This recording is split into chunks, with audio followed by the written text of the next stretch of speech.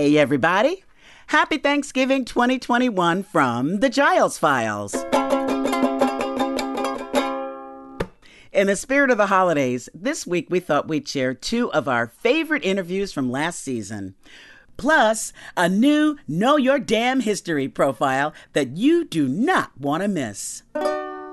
Producer Nancy Wyatt and I have had such a blast putting this podcast together, and two of our favorite people are New Yorker cartoonist Roz Chast and CBS News audio engineer Cindy Gomes. They are crazy talented, they're tons of fun, and they're amazing storytellers. First up, my name's Roz Chast. I am a cartoonist. My work primarily appears in the New Yorker. And that's about it. We met up with Roz, fresh off one of her quirky safaris along the hardscrabble streets of New York City. Born in Brooklyn, her brilliantly funny New Yorker cartoons have been making us giggle since 1978, when she was hired as only the second female staff cartoonist in the magazine's history. Check that out. Do you feel like you're defined by that profession? To some extent. I think sometimes people will say like, oh, I bet I'm going to show up in one of your cartoons next. And, maybe they will. Is that how you get some of your ideas? Oh, yeah, definitely from encounters with people? Definitely. Things I overhear. I just was at a diner before this and overheard the most wonderful person behind me asking, are you my waiter? And he had this wonderful New York accent, and I almost wanted to turn around and then it got better. Then it was like, I want the broiled salmon. No oil. I'm allergic to oil. And it was if you wrote it out, the OY-UL, oil, or OH-YUL, and then it was, yeah, tell the guy to make it with butter. No oil. And it just went on and on and on. So, I was just taking notes. I may not use it. And, he seemed like otherwise a very nice man. And I hope he's not listening to this because, that's all I would need is for him to hear this and get offended. But really, it wasn't offensive. It was just oh my God, I love the way he's breaking all of these words into multi-syllables. It was just great. And butter. And wonderful. It was wonderful. Is everything okay? So he did get the meal that he wanted. He got the meal that he wanted. Everything was good. And you take notes? Yeah, I do. I take notes. I make sketches. I love being in New York, partly for that, because you're with millions of people, and you can eavesdrop on everybody, and unless you're totally naked, and wearing a gorilla suit, nobody's going to notice you. And I love that. I love that. If you're a writer or an artist, it's just material everywhere you go. I grew up here, so it's really it makes more sense to me than any other place. Take us through a Roz Chast week. Monday you've got a deadline. What happens? It's quite horrible. It always is. It always has been. There's a lot of procrastination and the checking of the email and the drinking of the coffee and the maybe I need a graham cracker now.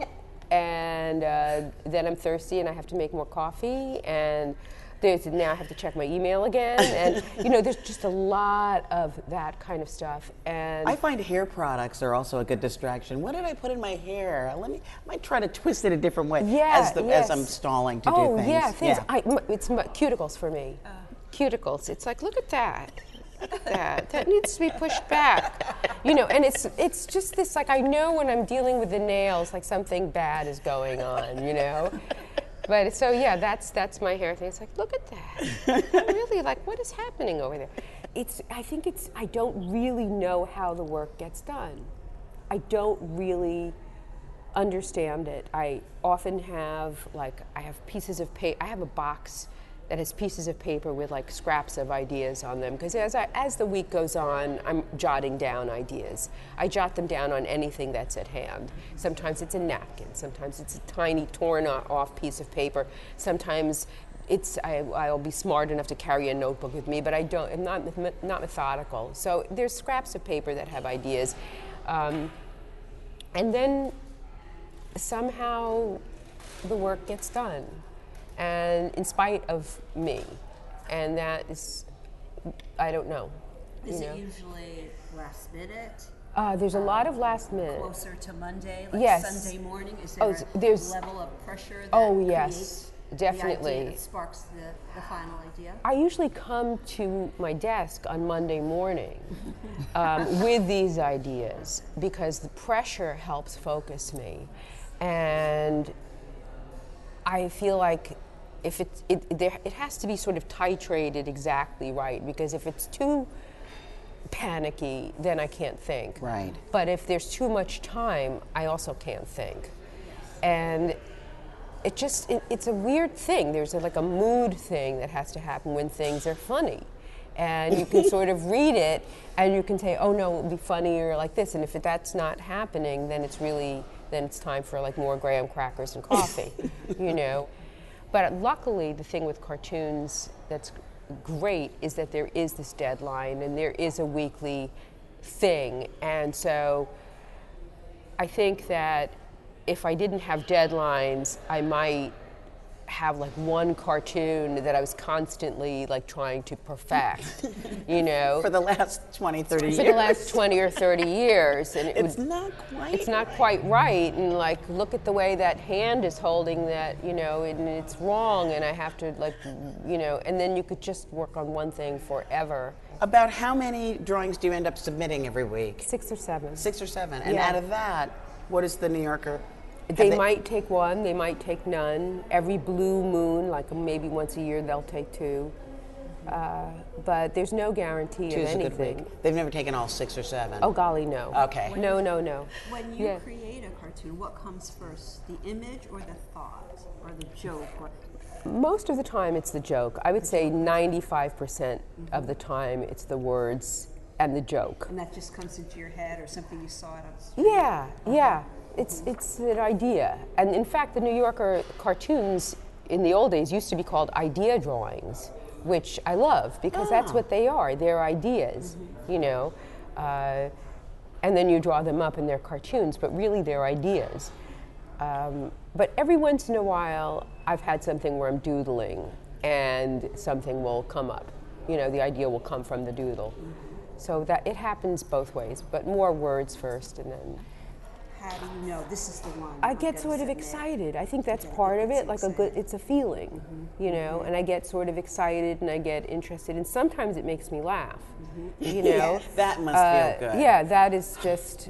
I mean, I've had things where I can't draw because I'm laughing, you know. But that doesn't happen like too often. Where I'm really like every time I think about it, like I have to put the pen down because I start laughing, you know. You know, you've been making your living doing this for a long time, and for a lot of artists, they don't make a regular living. You know, you don't get a check every week. Right, Or that's like absolutely that. true. How have you managed to manage your money? How have you worked out your finances? Or if you haven't, if it's been difficult, you know, people are curious about that.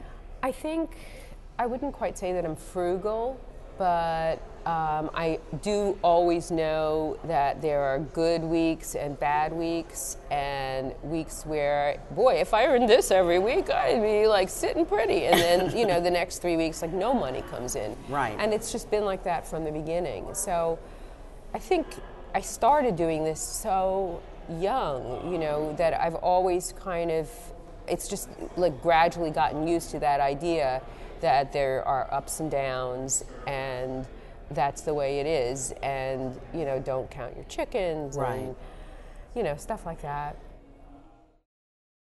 We'll have more Roz Chast in a bit. That talented little gal sure knows how to take a bite out of the Big Apple. Here's a little ditty I wrote, and it goes something like this. Roz sees funny things around the city and draws cartoons that are quirky and witty. The bump and grind with the crackle of the urban zone. She's a Brooklyn gal who has a way with a pen. Every week at her desk, she does it again with a blink and a giggle. Her style is all her own. Meet Cindy Gomes, sound engineer extraordinaire and one of the coolest people we know at CBS News. When you meet somebody for the first time, if they ask you like what your line of work is or something like that, what do you say? And then how do they react to that? I always say that I'm a sound engineer for CBS News, and I work in the field, and I work with a crew, a camera, a correspondent, producer, but we mostly do. We tape, pieces, interviews, elements for stories that are going to be on, one of our platforms.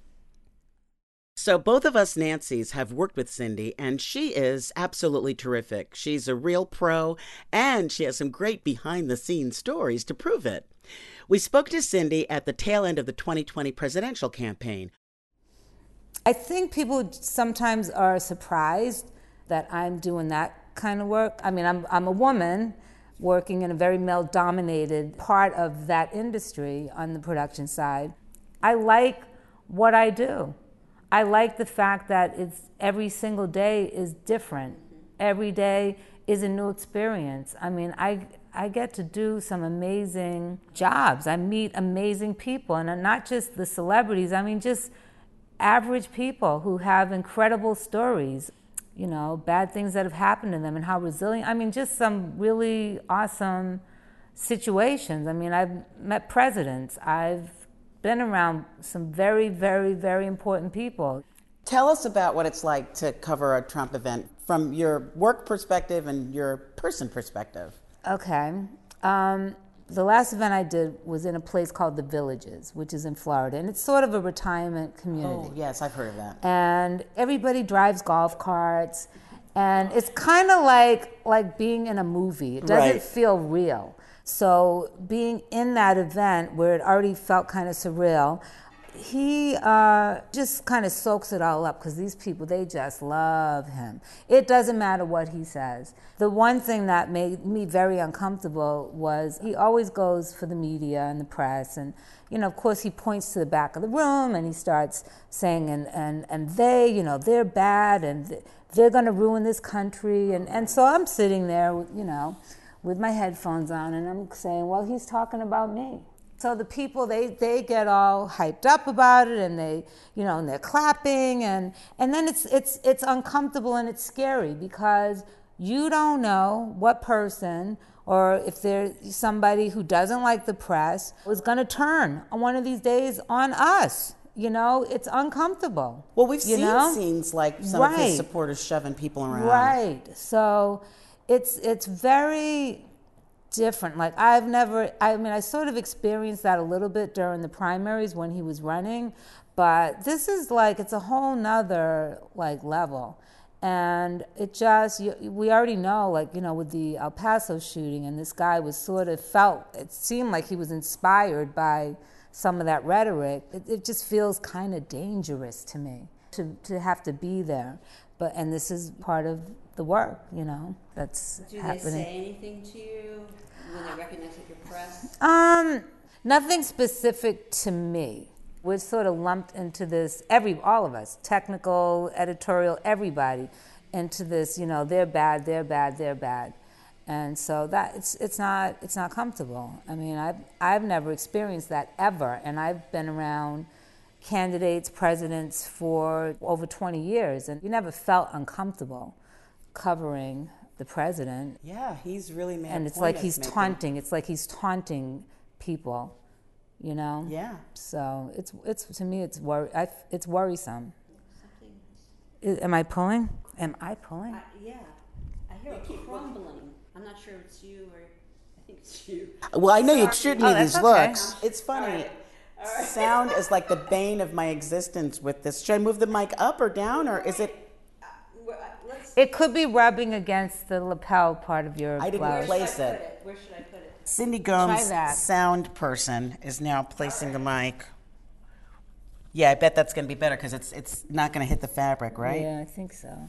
Are some people a little wiggy about being touched, because the kind of work you do, you have to be really careful. And I've been fortunate, mostly guys do this work and they're very respectful and can you put this here and, blah, blah, blah. You are one of only 2 women in my entire career that does this kind of work. So I'm wondering if people react to you any differently or... I have to admit that I am sometimes nervous with certain interview subjects, especially celebrities and especially women. I'm always nervous about, well, what are they wearing? What are they going to have on? And how am I going to navigate getting a microphone on them? Are they going to even want me to mic them? And, so most of the time people are generally cool and they let me do my thing and it's okay. But there have been a couple of situations where, they didn't particularly want me to, put the mic on them. Can I say? Yes. We need names. Well, like Jennifer Lopez does not like to be mic'd. She prefers to have a boom. And I think she probably just isn't really that comfortable with people kind of having to go underneath her clothing to place a microphone on her. And I get that because it can be uncomfortable. Two situations that stand out to me were one with Grace Jones and the other with Cardi B. Basically, Grace Jones, we were setting up to do an interview with her, and she showed up and she was pretty lit. I don't know if she had been drinking, but she was in rare form. And so I already knew it was going to be challenging. And she had on a blouse that was see-through, and she didn't have on anything underneath, no bra, nothing. And so when I went over to place the mic on her, of course, I, told her that I was, did she mind if I got her mic'd up? And she said, no, darling, of course not. And she just completely lifted up her shirt. And basically she flashed me. And I was startled and actually really not sure where I was going to put the mic at that point. And everybody had a good laugh. It was pretty funny. The second time was with Cardi B. And it was a 2-day shoot, several different locations. And when she showed up to the first location, it was at a club that she used to work at. And so I was trying to figure out how I was going to get her mic'd, and I think somebody from her camp said that I was going to have to get in the car and mic her before she walked into the club. So that's always pretty awkward because cars are small and tight, and I didn't know what she'd have on or anything. So I go to the car, and it's pretty tight. And of course, she has on an extremely tight fitted long coat. And I said hello to her, and she completely didn't acknowledge me, didn't even look at me. It was like I was invisible. And then I was nervous, and I'm like, okay, how am I going to do this? So she's sitting in her seat, her legs are crossed, and I just proceed to start, taking my microphone and the wire, and I'm trying to sort of navigate and get up through and under her clothing to get the mic on the lapel, which was extremely difficult because she didn't budge. She didn't help me in any kind of way. She never looked at me. And the whole time my hand is in places where I don't think it should have been, and I'm totally uncomfortable.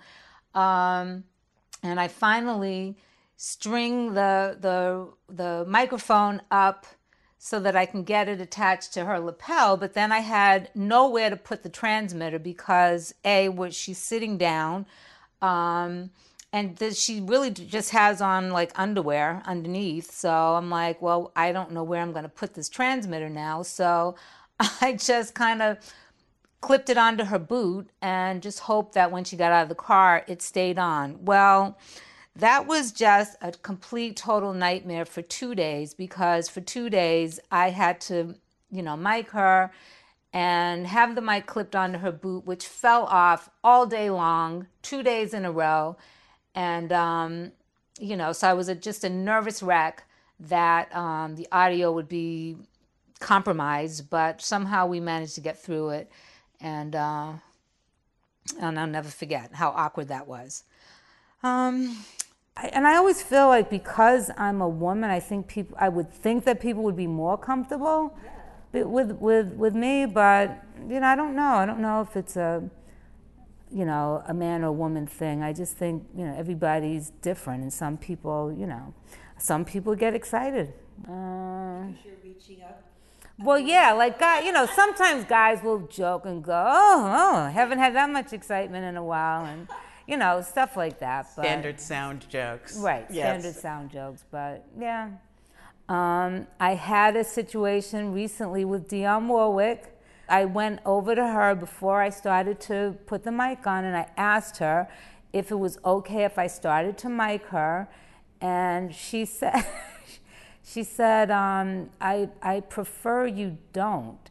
And so I just sort of thought, well, okay, how am I going to get the mic on it? So then I just proceeded to do it. And as I was pulling her shirt to go mic her, and I'm very gentle, she just looked at me and said, I said I didn't want. So I just ignored it. I had to do my job. She had to be mic'd. So I just kept putting the mic on her. And then I started to talk to her, and I told her a story about how I had been to her house many years ago and met her son, because I used to work in the music business. Okay. And I said, oh, I've been to your house, when you lived in Beverly Hills and blah, blah, blah. And so that broke the ice. Wow. And then after that, she was totally, totally fine with me. I mean, I can imagine it can be a very private kind of sensitive thing. You're great with it though. You've always been excellent. I don't know. Don't get me wrong, I am nervous a lot. That's the worst part of the job for me. Being nervous? Being nervous when I'm miking people. Because that's the most personal you get with people. Mostly when it's a high-profile situation with a high-profile, anchor or correspondent. And it's nerve-wracking. And I just want to get the mics on and go sit down and put on my headphones, and then I'm good and I'm relaxed and I just gotta listen. But that part of the job really does make me uncomfortable. Uncomfortable? Cindy is a stone cold professional and cute as can be. Here's a little ditty that I wrote, and it goes something like this. 2, 3, 4. Celebrity divas say take a hike, but Cindy carefully attaches a mic. She gets the job done no matter what they say. In a pocket, a lapel, or clipped to sequence, hot or cold, doesn't matter what season, she can capture a sound in every kind of way.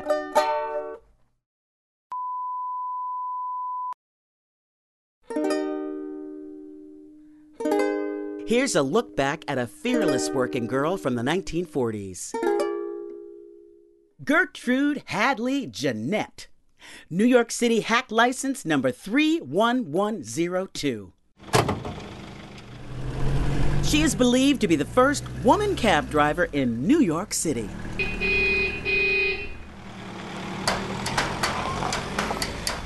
Picture it, the Big Apple, 1942.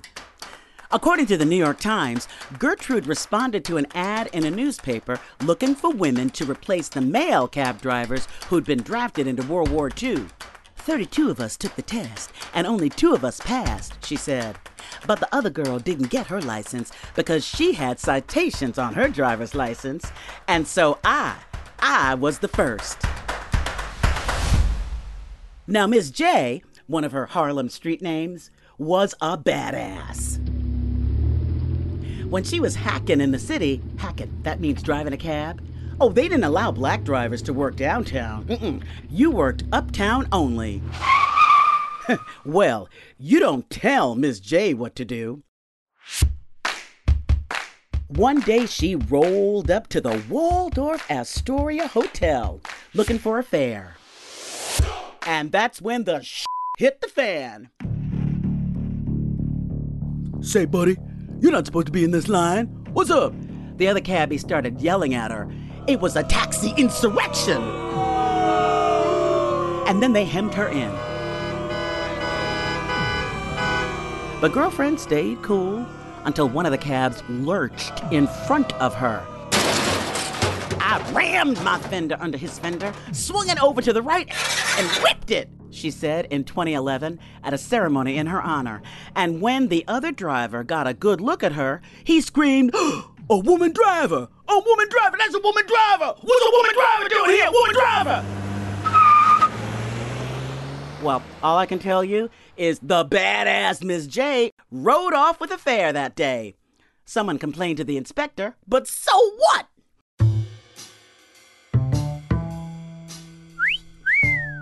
Ms. J met her husband-to-be on her prom night. Dude was 35 years her senior, and they eloped to New York in 1933. Her husband, Joe Jeanette, taught her how to ride a motorcycle. And she was one of the first women in New York City to get a license for that. Once again, badass. Always trying to do better. She signed up for a speech class and found herself doing scenes with Ossie Davis, Ruby Dee, and Sidney Poitier. And then she blew up to become a Broadway, television, and film actor in flicks like Cotton Comes to Harlem and Shaft. And she was a playwright. She was a producer and a director. IMDb her. She is a goddess. Ms. J won awards. She acted into her 80s and was directing into her 90s. And there's lots more, like hanging out with Paul Robeson and Tennessee Williams and being blacklisted. But I don't know if you could handle all of that. You know what I'm saying?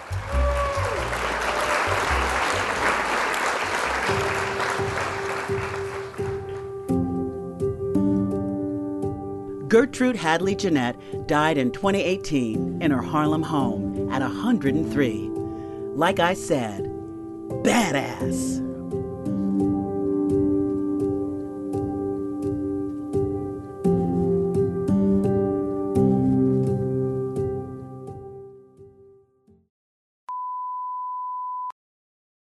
Roz Chast is the author of 9 books, including a graphic memoir about her parents' later years called Can't We Talk About Something More Pleasant?, which was a New York Times bestseller and won a prestigious National Book Critics Circle Award.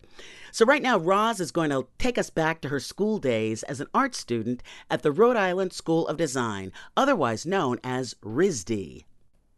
When I went to RISD, it was the first time that I ever thought that I was really bad and that I sucked and that my drawings were terrible and that also cartooning was stupid and I shouldn't do it. And so all of this at the place that you chose to go study. Yes. But it had a sort of weird silver lining in that, for one thing, it was the first time in my life I'd ever been with people where everybody was the artist in the class. There were people who were incredible. And not only just with drawing, but just conceptually, they were so far ahead of me because also I had gone to public school, and public school is a really different thing from, a private school where you're talking about Helen Frankenthaler and picture planes and stuff like that. I didn't know anything, I started out in graphic design, which I was totally unsuited for because that really is about neatness and straight lines and minimalism and technical and all of those things I was the opposite of. Right. So then I switched to illustration, which was okay but a little bit boring, and I was living with painters and I loved hearing them talk about art with a capital A. And I just thought even though I was a terrible painter and not even really wanting to paint, somehow I felt like that was real art. By my senior year, I had sort of secretly gone back to drawing cartoons, but my teachers weren't interested. No. No, not at all. I had shown one of them a sketchbook, and he was so dismissive that I got kind of... Oh, and also when I was at RISD, there was a magazine started by... This was probably even worse. There was a cartoon magazine that was all boys. It was called Fred. And I submitted some cartoons and they were all rejected. And I remember I cried. I cried like a little girl. And it was really hurtful. And I have to say, the fact that like none of these boys ever became professional cartoonists, if you think that doesn't give me great pleasure, you know, you don't know me. Right on. You know, every day, I think none of them, because I would have heard, maybe they're illustrators, I don't know what they're doing, but none of them became cartoonists. And it's like, yes, yes, I win, you lose, goodbye. Revenge is sweet. It is sweet. Isn't it? It is sweet. And sometimes it's necessary. Not that, you know, you carry it around with you every second of the day, but that you know it was important and that you settled that score. If you didn't do this kind of work, what would you do you think? I never had a plan B. I don't know. I think I really might be, I don't know. Wow. I mean, this is all I ever want to do and ever wanted to do. I can't even imagine doing something else. To someone that really wanted to do this kind of work that you thought had talent, would you give them, what kind of advice would you give them? If you can do something else, you should do that. You know, don't do this. This is like really, it's a lot of rejection, and you have to really want to do it. This has to be what you, and maybe you can't do anything else. I mean, that's how I felt. I felt like this is all I do. Mm-hmm. You have to really want to do this, and you have to listen to what, it sounds so corny to say, what your heart is saying, you know? And like when you're working, like, you know, do it to how you want it to be. You know, don't let some teacher who told you do it this way overrule how you want to do it. Stick to your guns.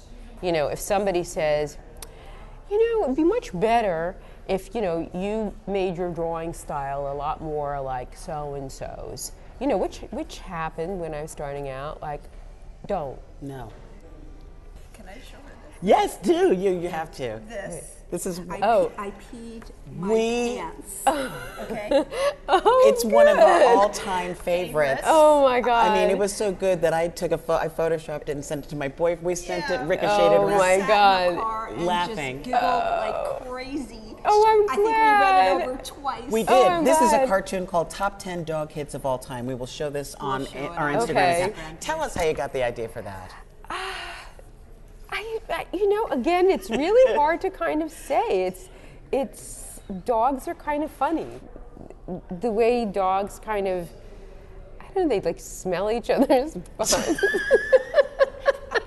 There is a kind of radar to that butt smelling, you know. It's just wild. It's like, it just cracks me up. But that's, you know, that's dog life, I guess. You know, it's not funny to them.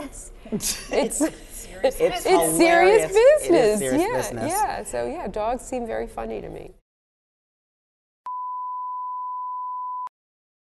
Now back to the adventures of Cindy Gomes. She wasn't always a sound engineer. Here's the tale of her journey from singer to unit manager. What does being a unit manager entail? It's administrative. It's payroll, financial reports, basically accounting for the money that the Bureau is spending, like what it's costing to do a story. So that encompasses the travel and the freelance hires and the this and all kinds of stuff, all the stuff that I hate.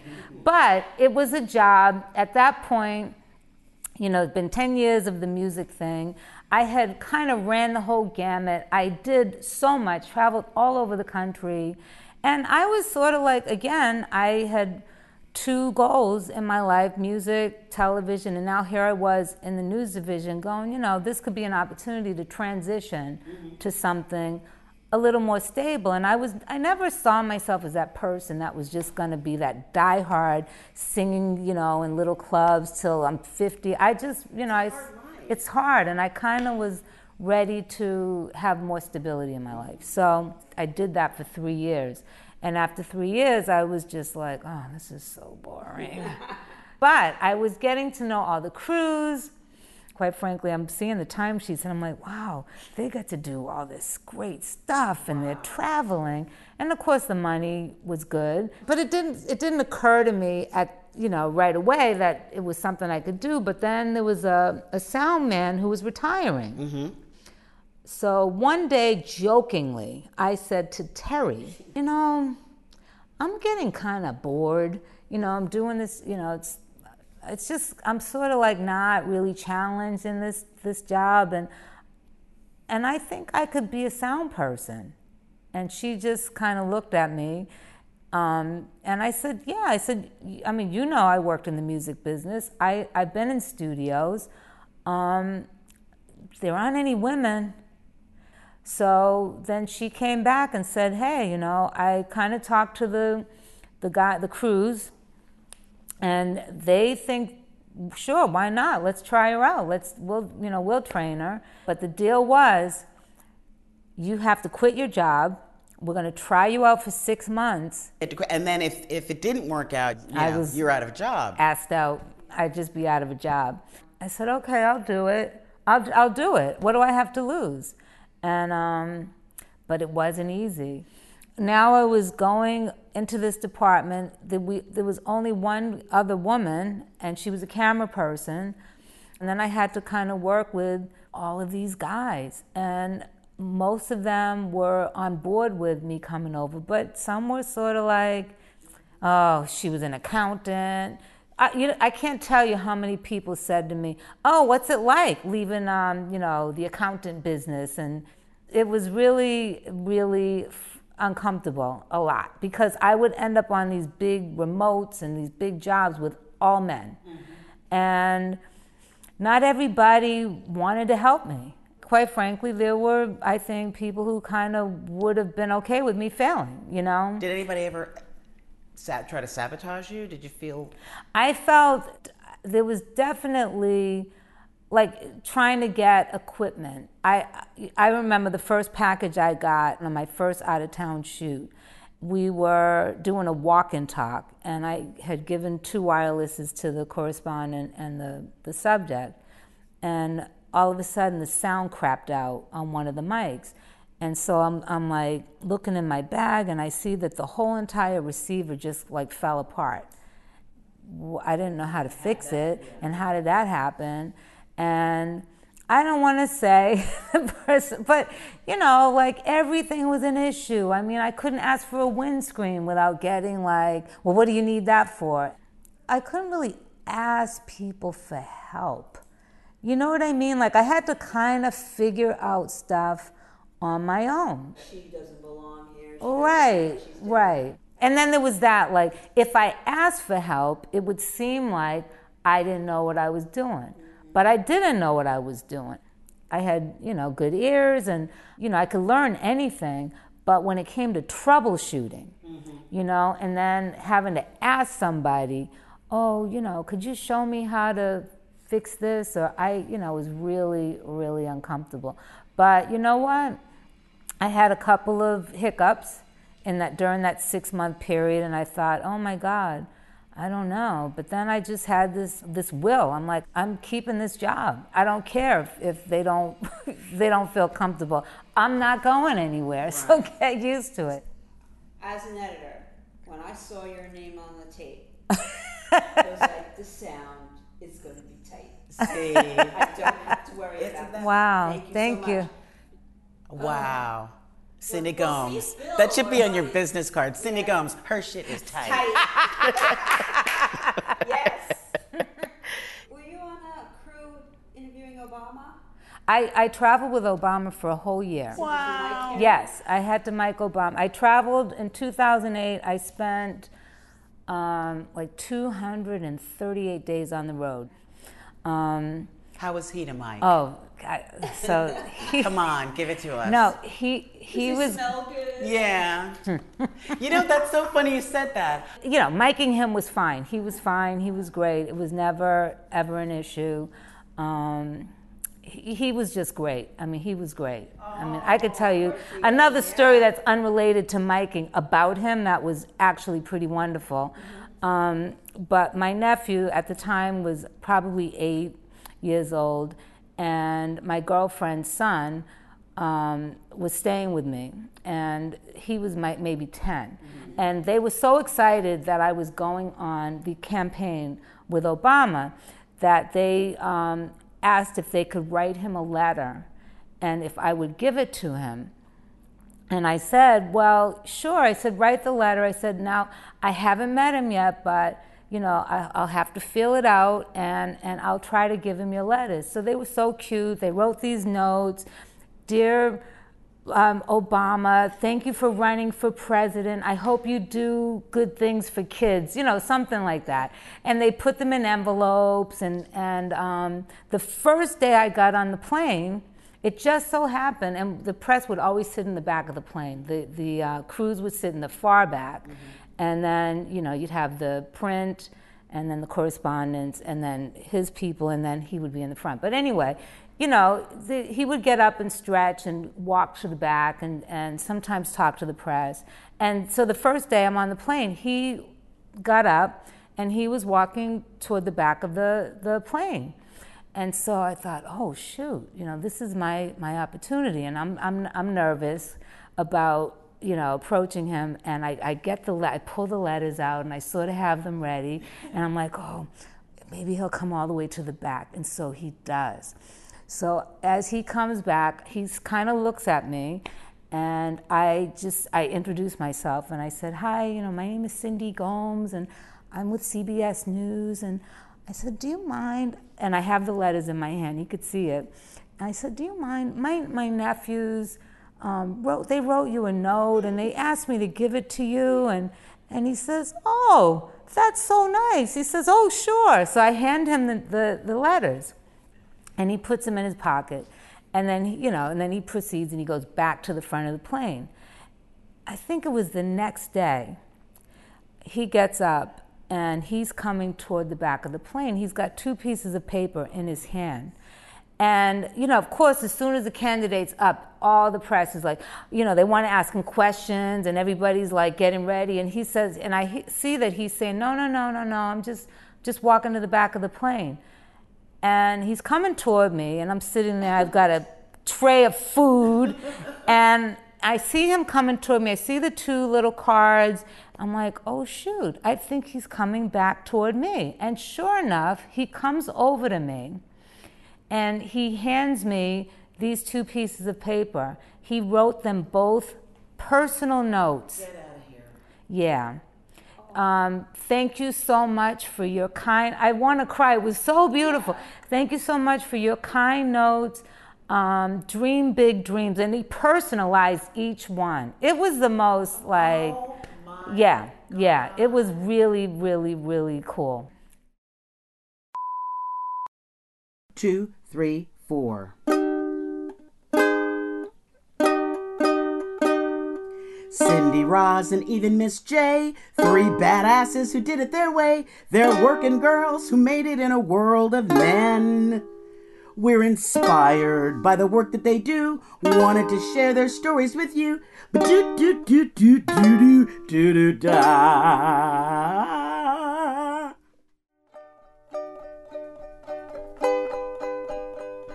Well, that's our show.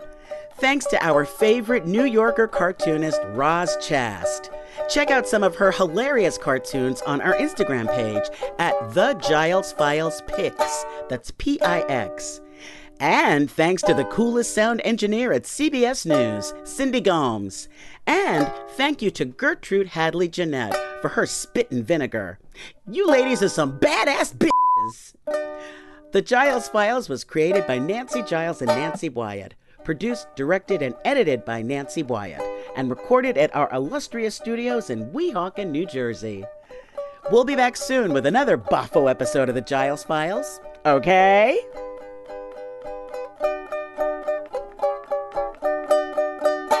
A Huda Media Production.